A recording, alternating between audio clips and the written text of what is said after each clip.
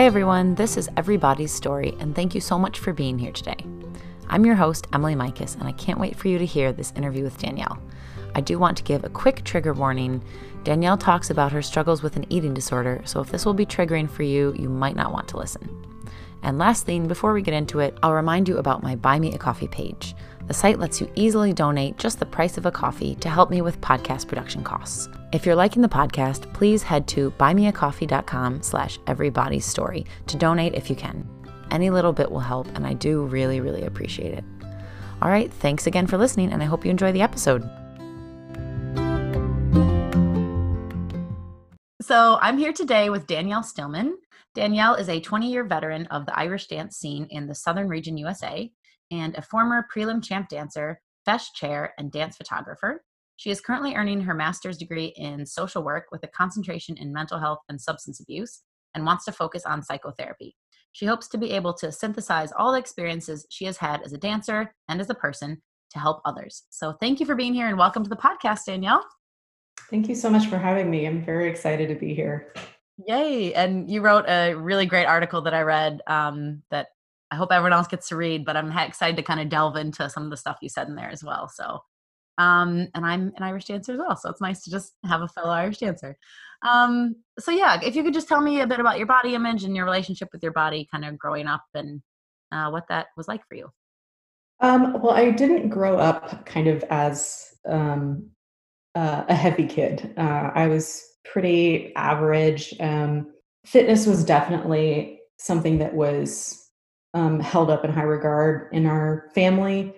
And even not so much fitness, but thinness. I got a whole bunch of messages about like that thin bodies are the only worthy bodies. And that didn't go so well for me later on in life. But especially in high school, I was extremely thin and just didn't have a good relationship with my body. And then toward high school or toward the end of high school to college, started gaining more weight. And because my identity was so formed around thinness that it really threw me for a loop. It kind of knocked me off my axis. And where does dance fit into this? When did you start dancing? So I started dancing when I was 13. So I started pretty late. And I ended up dancing through my sophomore year of college. And so it was always, I'd never been in dance lessons or sports or anything active like that. And so when I saw Irish dancing was being offered to homeschoolers, I was like, I gotta do this. Like, this sounds fun. And the fact that I learned those like little bitty steps in, an old bungalow in one neighborhood of Houston, it really kicked off something that kind of became bigger than my life and a lifelong obsession, let's say. Yeah. Great. I mean, that's amazing, and you're still dancing today, or you're not competing or anything? I'm not currently dancing. I'm just so busy with my social work internship and schoolwork and everything. It's just kind of hard to do it at the level that I would like. Yeah. So I guess so when you started dancing, had you already been having a bit of, so that was like 13, you said, had you already been having like a bit of disordered eating at that point? Or was it kind of once you started dancing that kind of took off? I think it was more when I started dancing. It definitely was something that was like, okay, well, if I'm thinner, I'm going to be a better dancer. And I'm being nice to my body. I'm just being healthy and kind of couched around all of these wellness excuses. Um, but I was like, oh no, I don't have an eating disorder. How could I have an eating disorder? Because I want to dance. I want to be strong and healthy. And so it's just kind of like a lot of denial going on. Sure. Yeah. I mean, I think that's still a really big message in society, right? This like, just get healthy and, restricting your eating, but to get healthy, and definitely with this like emphasis on health and not realizing that there's like many other ways to be healthy, and mentally healthy and all these things, which obviously you are big into mental health as well. So I'm sure we'll get into that. So yeah, let's talk more about like weight fluctuations. So tell me about some of the times when your weight went up and down and how that affected you? It definitely has gone sort of back and forth. I was extremely thin, as I said, in high school, early college, underweight, like unhealthily thin. It was not um, a tenable position for my body to be in for any amount of time. And then when I hit college, I gained like 20 pounds, but that was really probably my body catching up to being an adult woman rather than any sort of, neglect or anything like that. But that just kind of set me off. And it was very difficult to deal with the weight loss or the weight gain. And I really gained a whole lot of weight my senior year because I was out on my own for the first time. I had a very sort of like restricted childhood. And so, like, I didn't even drive until I was almost 20. So I was just kind of like very sheltered, very in this little bubble.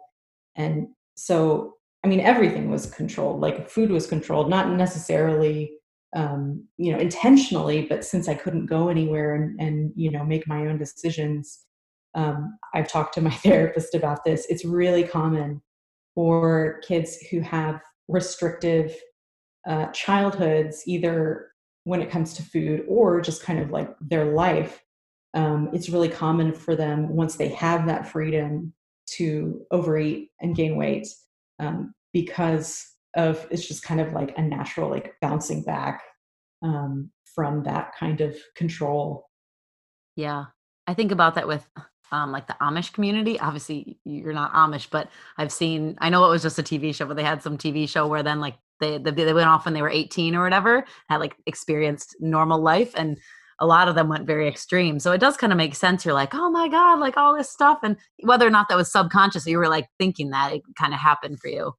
Yeah, okay, so I'm wondering about, like, comments or people's reactions. Did people comment when you, um, I don't know, when you were thin, were you kind of praised for being thin in high school, and then did you get comments when you gained weight, or how did people react? I definitely got praised for being thin as a high schooler and early college.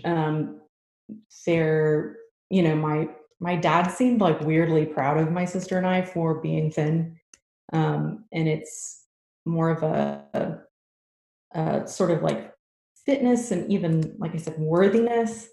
Um, and He's super into fitness.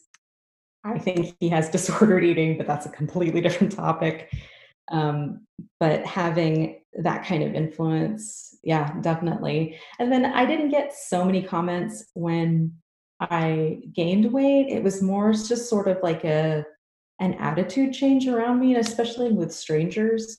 It was I went from being one of the craziest or most unexpected things of gaining weight was I didn't get catcalled as much, because I was taking the bus everywhere and stuff. So I was at random bus stops. People would stop and offer me rides, and it was just like, no, no, thank you. But once I gained weight, that kind of stopped, and it was kind of like, I'm glad that this is stopping, but also I feel weird about it stopping. And having that sort of harassment as validation is such a strange concept.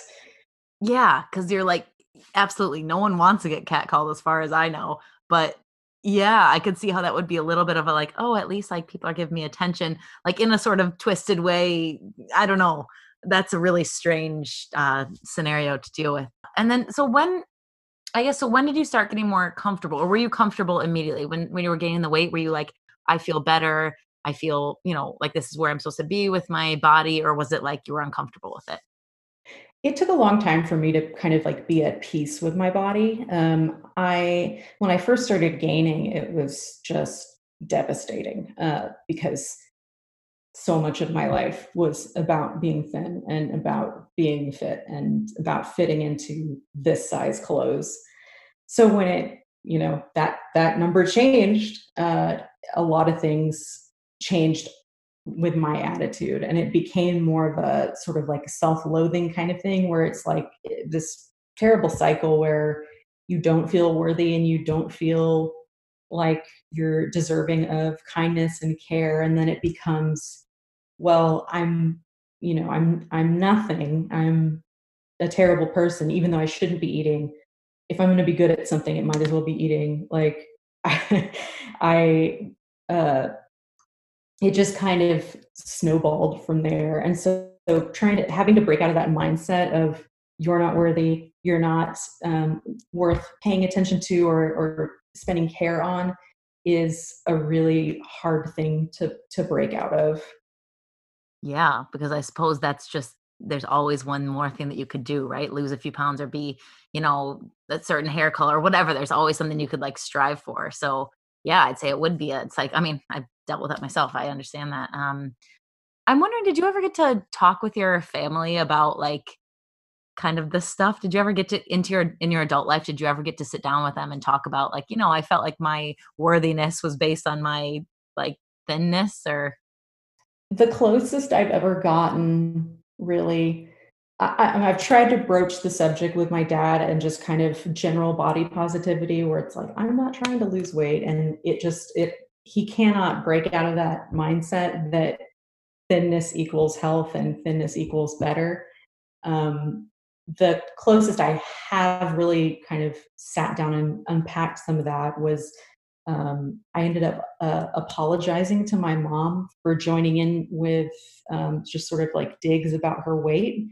My dad would make comments, and there was just sort of this undercurrent of um, I wouldn't say aggression, but just passive aggression directed toward my mom. And like looking back, she was probably thinner than I am now. And so to have that sort of ingrained in you that, you know, being a certain weight is ridiculous and silly and gross, it's something hard to get over. So yeah, that's the closest I've come to talking to my parents about anything like that. yeah. Yeah, it's tough, I'd imagine, because like you said, if people are so they especially kind of the older you get, the more we form these pathways in our brains and we get I don't wanna say stuck in our ways, I don't wanna stereotype, but, people maybe get a bit more stuck in their ways and, they just can't understand where you're coming from, so that's tough. I'm wondering, did the weight gain, affect like your social life or like romantic relationships or other parts of your life? Like apart, obviously your own, the way you felt about yourself, but did it affect many of your relationships? I would say, my relationship with my sister actually got way closer because I was able to we were dancing together, and she's always been kind of fit and thin, but she's never been, thinness is the ideal. She wants to be strong, and, like, when she says that, I actually believe her because I know her. But, yeah, I have, the more time we spent together, and dance was such a blessing for that, where I was seeing her multiple times a week, before, see each other maybe once a month or something like that. I was able to kind of be vulnerable with her and kind of share those emotions, and so it's really strengthened our relationship because we can be just so honest with each other. As far as dating, I started dating my now ex-husband when I was still thin. I was like 19. So it was my sophomore, junior year of college. And I was with him for a decade, and then we divorced. Um, and the thought of dating again after being with somebody for a decade, that leaving that aside, being being a different weight, being having a different sort of life experience, being heavier, it's dating scared the pants off of me. I didn't want to do it. Luckily, I've found an amazing person that's able to just sort of appreciate me for who I am and not who I once was or what my potential could be. I'm not like a fix it project. I'm just me. Yeah. Oh, well, great. I'm happy that you found, a nice partner. Okay, so I want to maybe get back to, I know we're kind of going a bit backwards now, but I'm like, I want to delve a bit more into only like what you're comfortable with about the eating disorder. Were you diagnosed with an eating disorder? I have been diagnosed with an eating disorder in high school. I was not. So for the sort of orthorexic restricting part of my eating disorder, I didn't get any medical attention for that. I didn't. Yeah, it wasn't brought up. I didn't think I had a problem. My parents didn't think I had a problem, but it was very restrictive. Later on, I am seeing an eating disorder specialist therapist actually, Hmm. and so she diagnosed me with a sort of like other unspecified eating disorder. And it's kind of like a catch all basket for anything that doesn't fit into these really rigid boundaries. And I'm really glad to see that people are moving past anorexia is this box, bulimia is this box, overeating is this box. Mm. And, any of the behaviors in between that or the cycling between the two is not it's actually has a place now, and having that sort of spectrum of eating disorder, I think is really really helpful both for clinicians and for people, clients, people in counseling, to understand what's going on with their eating disorder. Yeah. Yeah. I mean, I agree. I think anything that can get rid of like rigid boxes in our society is usually a good thing. Yeah. So, do you want to share kind of where you are in your like recovery now? Again, it's up to you, whatever you want to share. Sure, I'm in a really good place right now. I am The focus is really on balance. So I'm not talking about, the four food groups or calorie restriction or anything like that when I say balance. I mean, I have, yeah, I'll have the fruits and the vegetables, but also I'll have, the bowl of ice cream or whatever. So I'm really in a really good place where I'm not beating myself up about the sort of like bad foods or good foods that I consume, which is silly in and of itself. I live with my 89-year-old grandmother, and she's said on the 4th of July, I guess I'll be bad and have 2 scoops of ice cream. And it was like, Grandma, it's ice cream. You didn't murder anybody. Like there's no good or bad in food. Like to say that a cupcake is inherently evil is just kind of silly when you break it down that way. But yeah, I'm just kind of like in this place of balance. And I think that concept is really hard for some people to grasp. And in the Irish dance world, I've found it to really be hard to grasp because everything is so black and white. All or nothing. Yeah. Yeah, exactly. Yeah, I'd actually love to get into like the Irish dance world.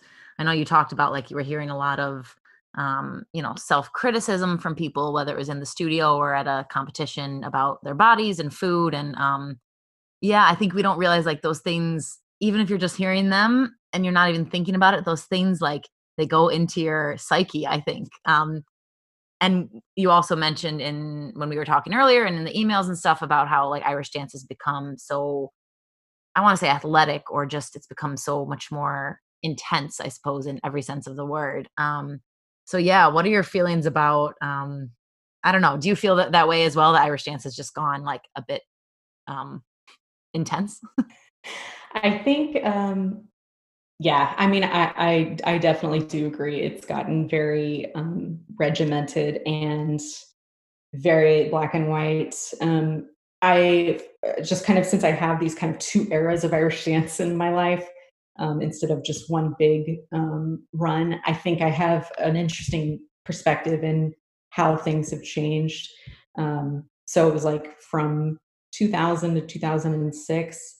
I mean, as far as fitness, there was like the Gene Butler DVD, do some crunches for hanging your leaps. And it was not necessarily the kind of like intense cross training, the stamina training, the strength training, and everything that there is now. And I think that's also reflective of society today because there is such a huge emphasis on, wellness and being fit and strong.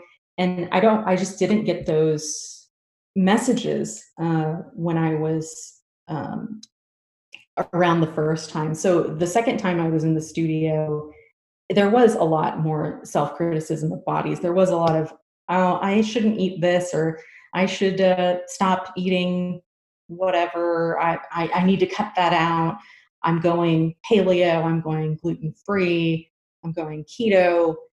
And "Oh, I wish that I was this much thinner. I need to fit into this dress and whatnot." And I'm just kind of sitting there like, okay, you guys are like this big around and incredibly fit. Like the fitness level that you have is, compared to the general population, it's great. Like it's amazing what you can do with your body.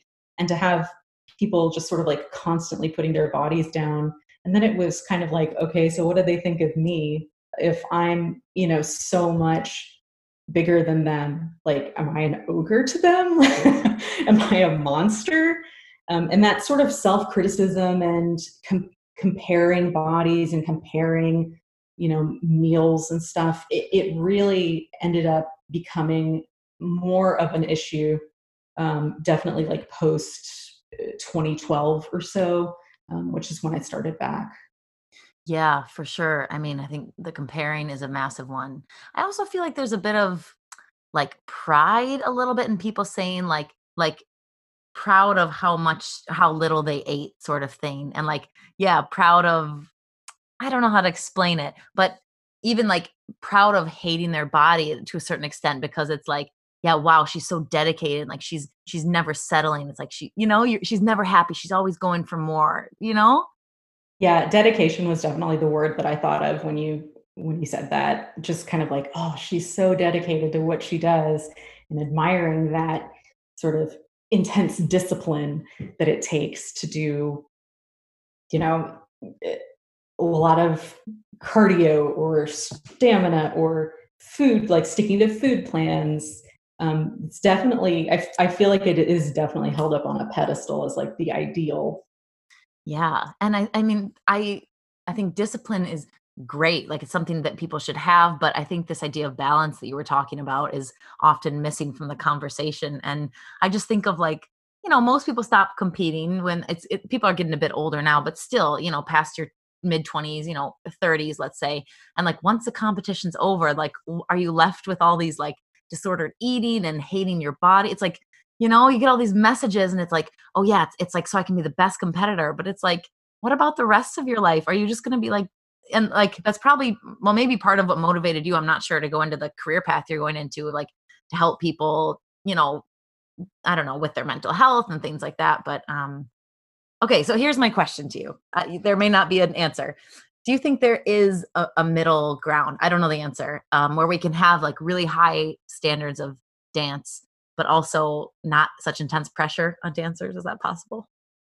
I I Do you I think? think so. I think there's a good balance. I'm thinking specifically of one of the workshop teachers I had. She's very much about, I mean, she went to University of Limerick as well, and so had that kind of background and all that training and stuff.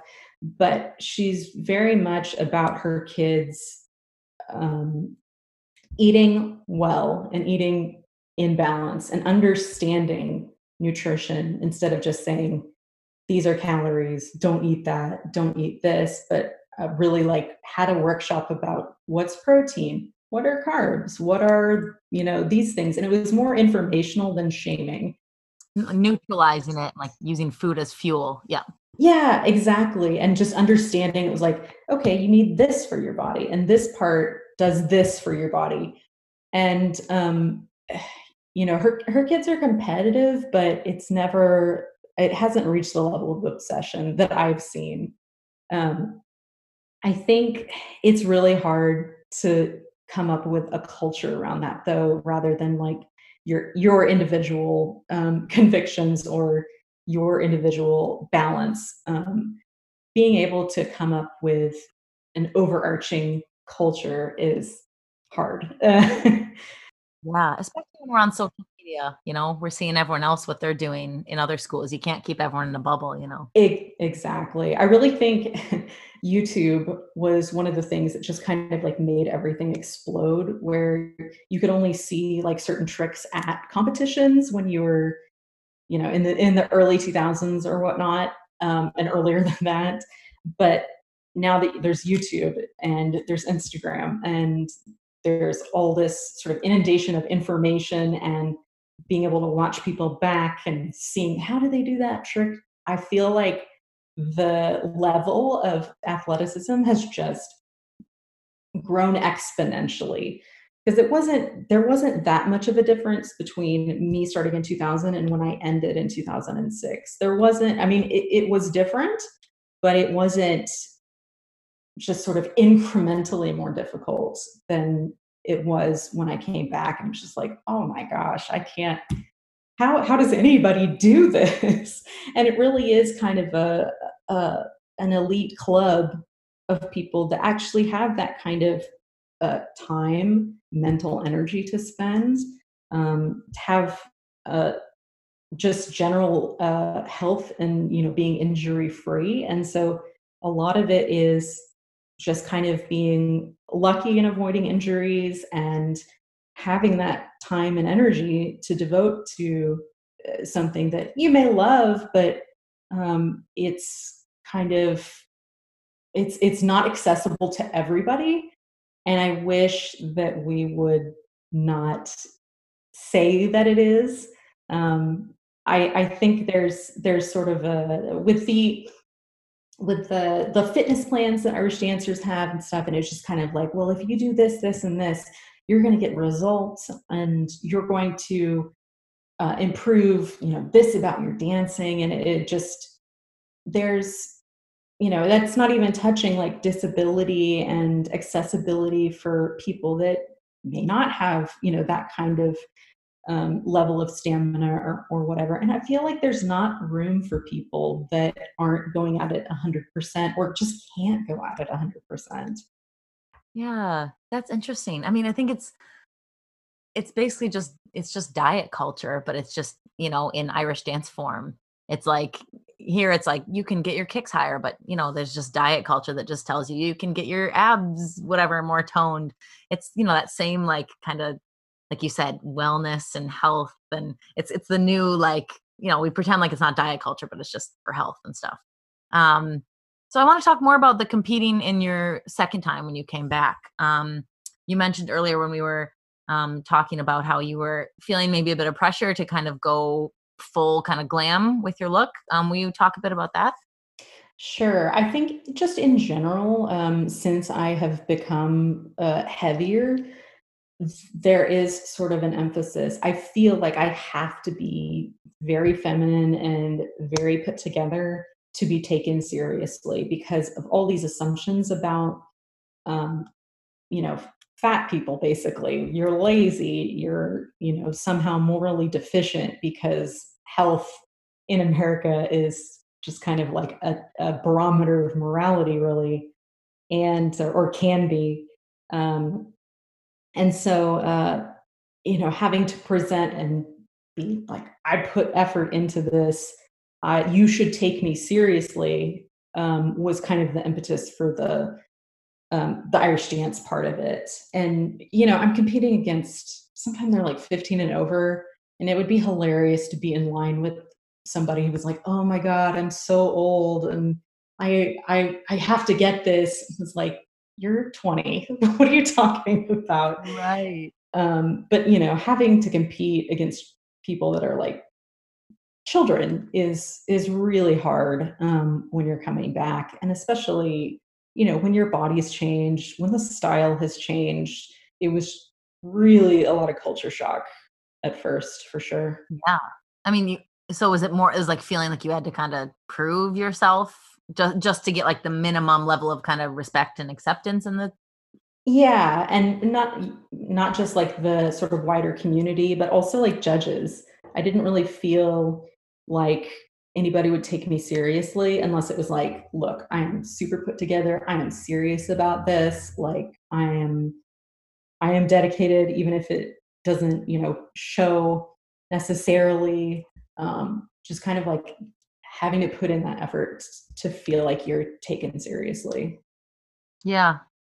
Yeah, I mean, yeah, such a change from when you were competing at first, right? When you probably just weren't thinking about, you were just thinking about, getting your steps right, probably, Right. Yeah, you know? absolutely. And now there's all this extra like noise of like judging you and, about not just your steps, but about your appearance. And yeah, that was probably tough for you. And then when and why did you then stop competing the second time?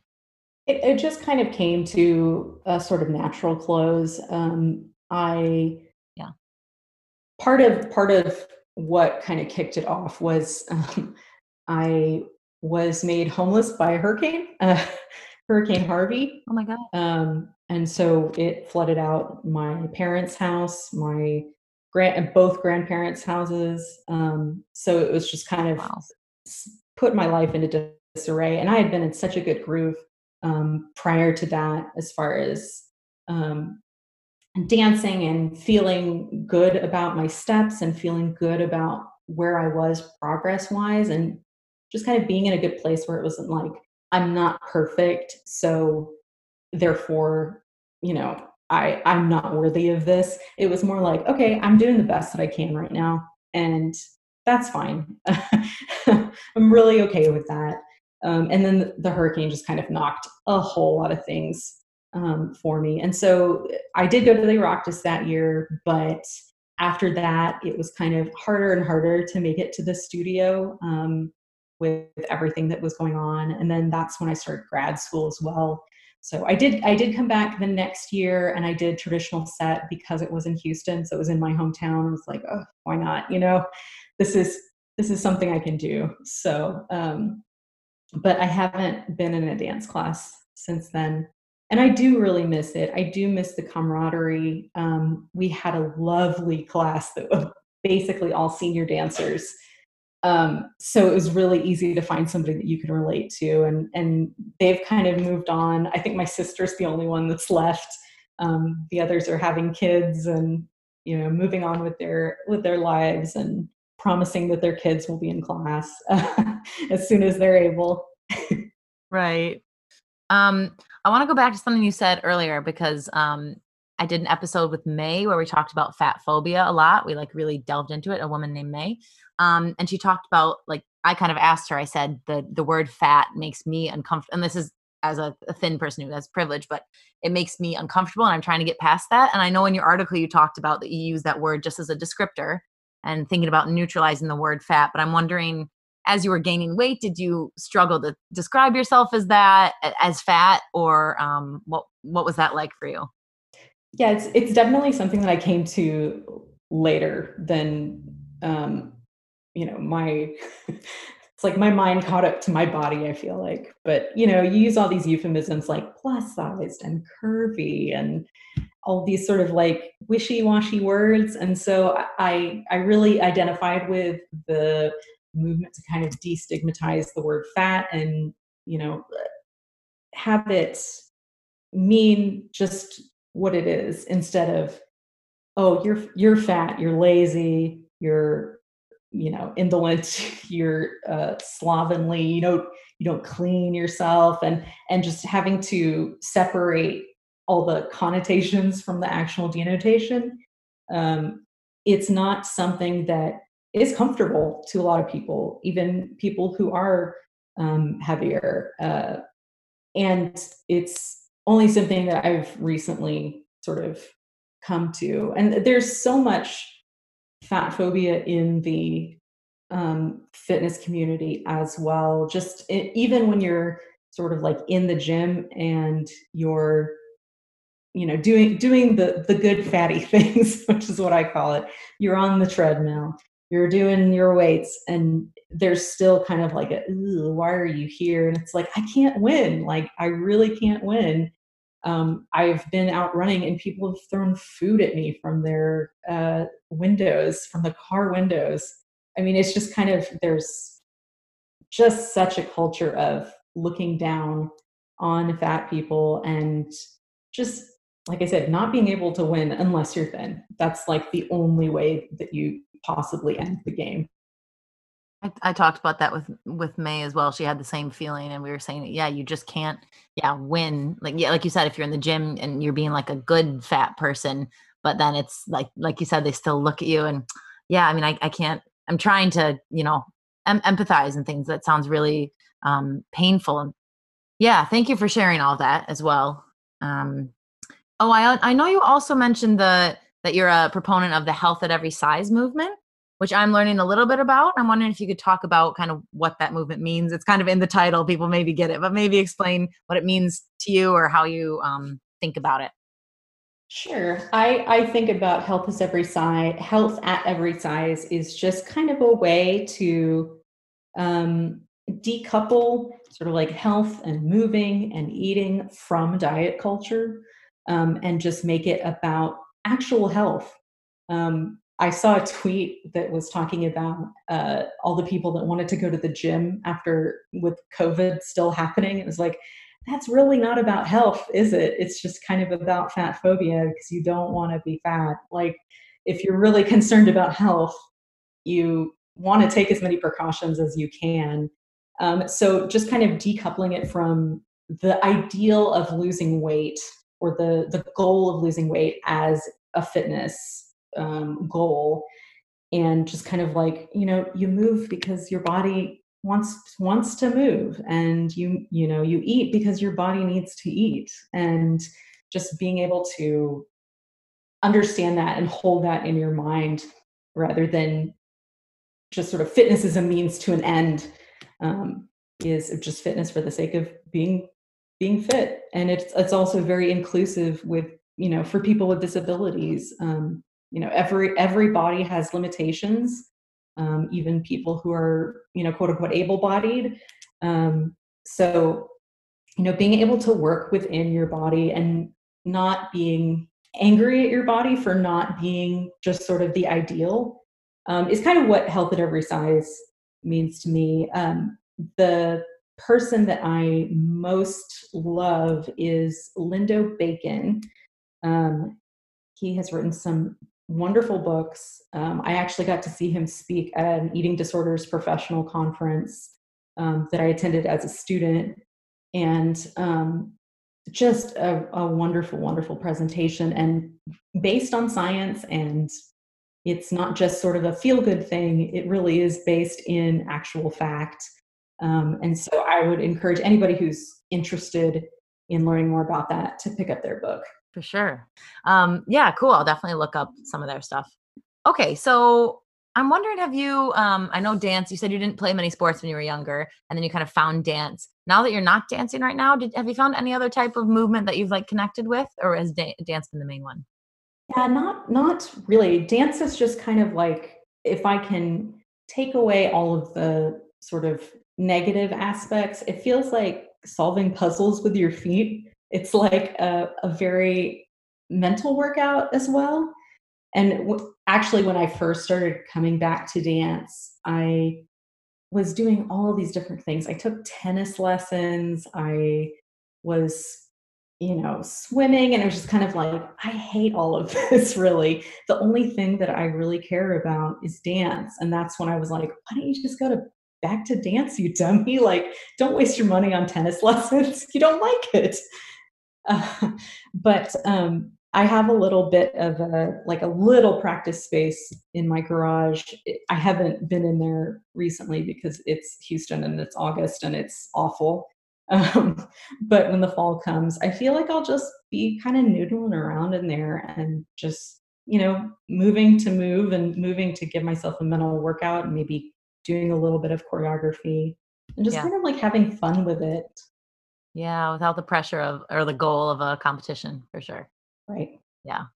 Um, okay, so I think maybe kind of to end ish. So I'm just wondering how well you kind of talked a bit about where you are with your body and food already. So if there's anything else you want to add about that, or actually anything that we didn't cover, is there anything you want to talk about that we didn't get to?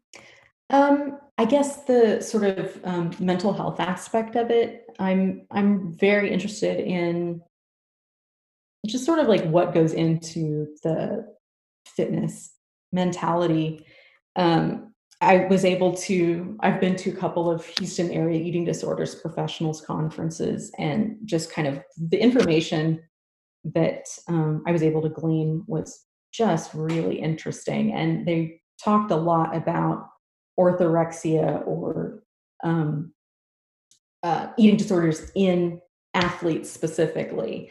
And basically, as far as recovery goes, they kind of tried to frame it as, listen, if you want to get better, this is your plan, and kind of breaking it down as, if you want to get better at running or whatever they're doing, this is the plan, and kind of like making that, sort of taking that all or nothing, or taking that really regimented lifestyle and actually kind of turning it for good, and making it part of recovery, instead of just saying you need to turn off this part of your brain.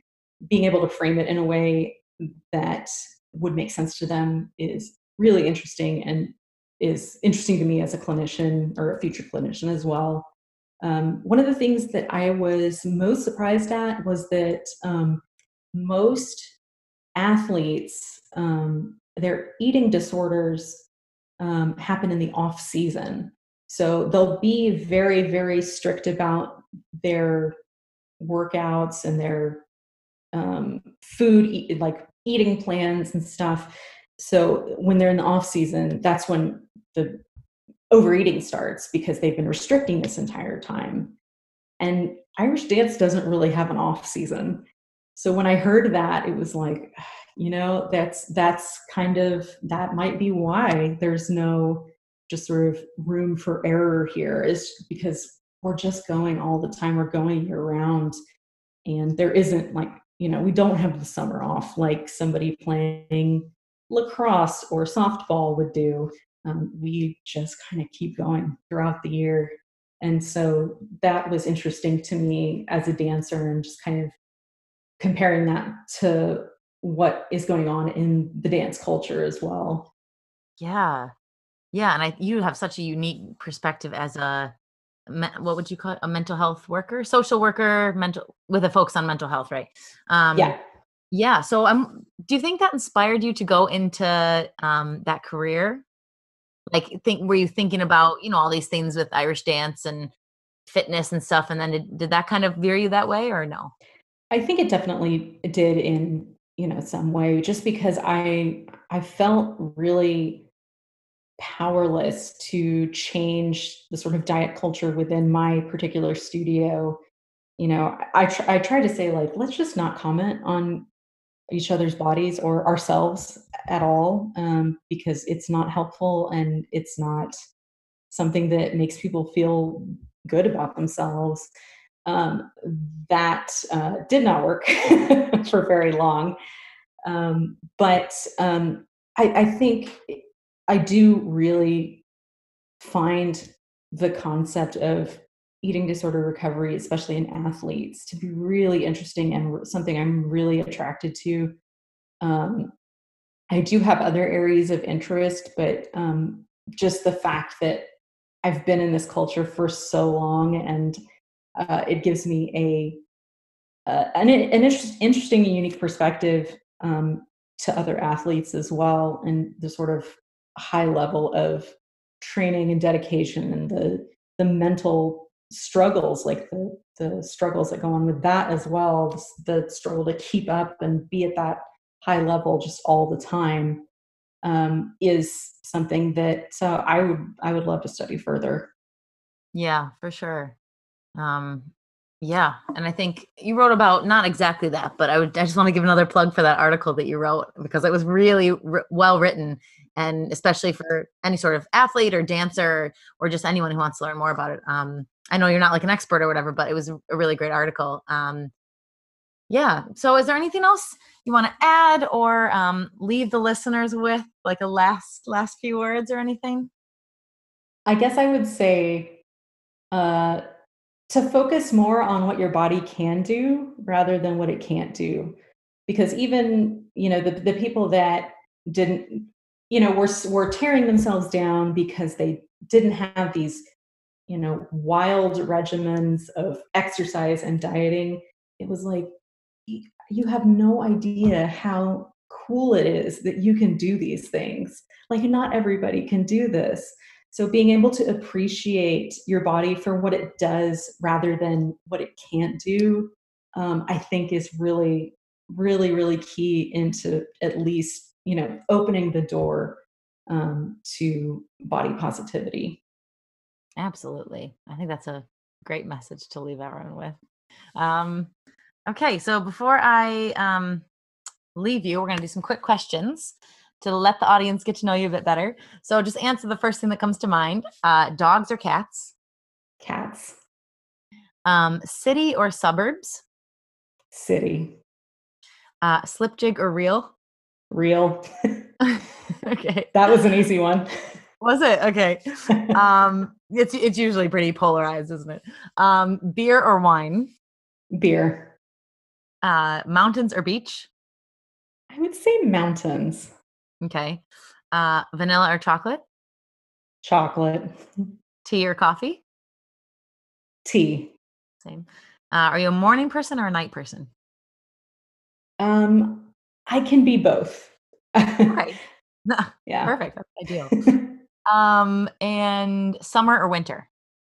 Winter. Ooh, I think the first person who said winter. That's nice to hear. It's yeah, living in the tropical climate that I do, it's kind of the reverse of people that are up north. It's just kind of like, no, the summer is when you don't go out. The winter is when you Right. can actually enjoy things. So it feels Yeah. like it's completely flipped on its head. Right. Okay, that's fair enough. Do you have a favorite dance move, either like a step or a trick or anything? I love drums. Same. That would probably be my Yeah. choice. I remember when you first get them, you start out so slow, and then but when you're doing them so fast, you're like, you feel like you're the coolest person in the world. You're like, look at me go. If you could travel anywhere tomorrow, where would you go? Ooh. I think the next thing on my travel list, whenever I can travel again, is definitely New Zealand. I'm obsessed. Oh yeah. Cool. And last question, what is the best thing or your favorite thing that your body allows you to do?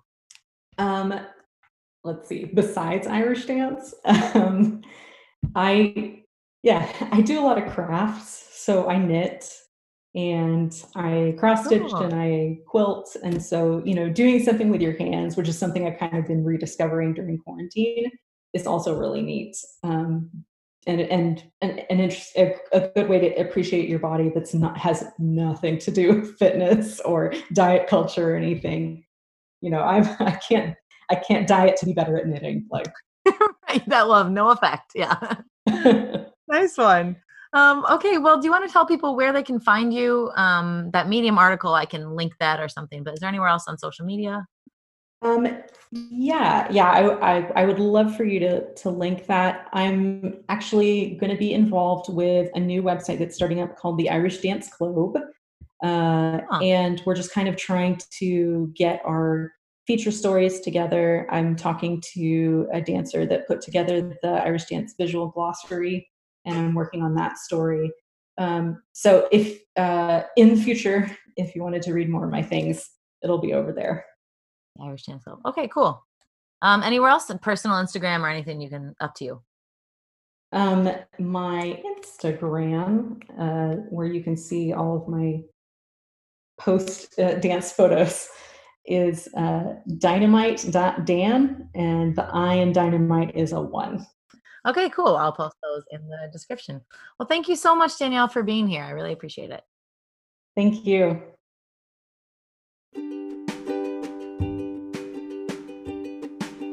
All right, that's all for today's episode. Thanks for being here, and thank you to Danielle for telling her story. Remember, new episodes are out every Friday, and we're at buymeacoffee.com/everybodystory if you can contribute the price of a coffee to the podcast. Lastly, I want to remind you that you are amazing and worthy just as you are. And I don't care how cheesy this sounds, I'll continue saying it every week, so get used to it. All right, thanks again for listening, and I'll see you next Friday.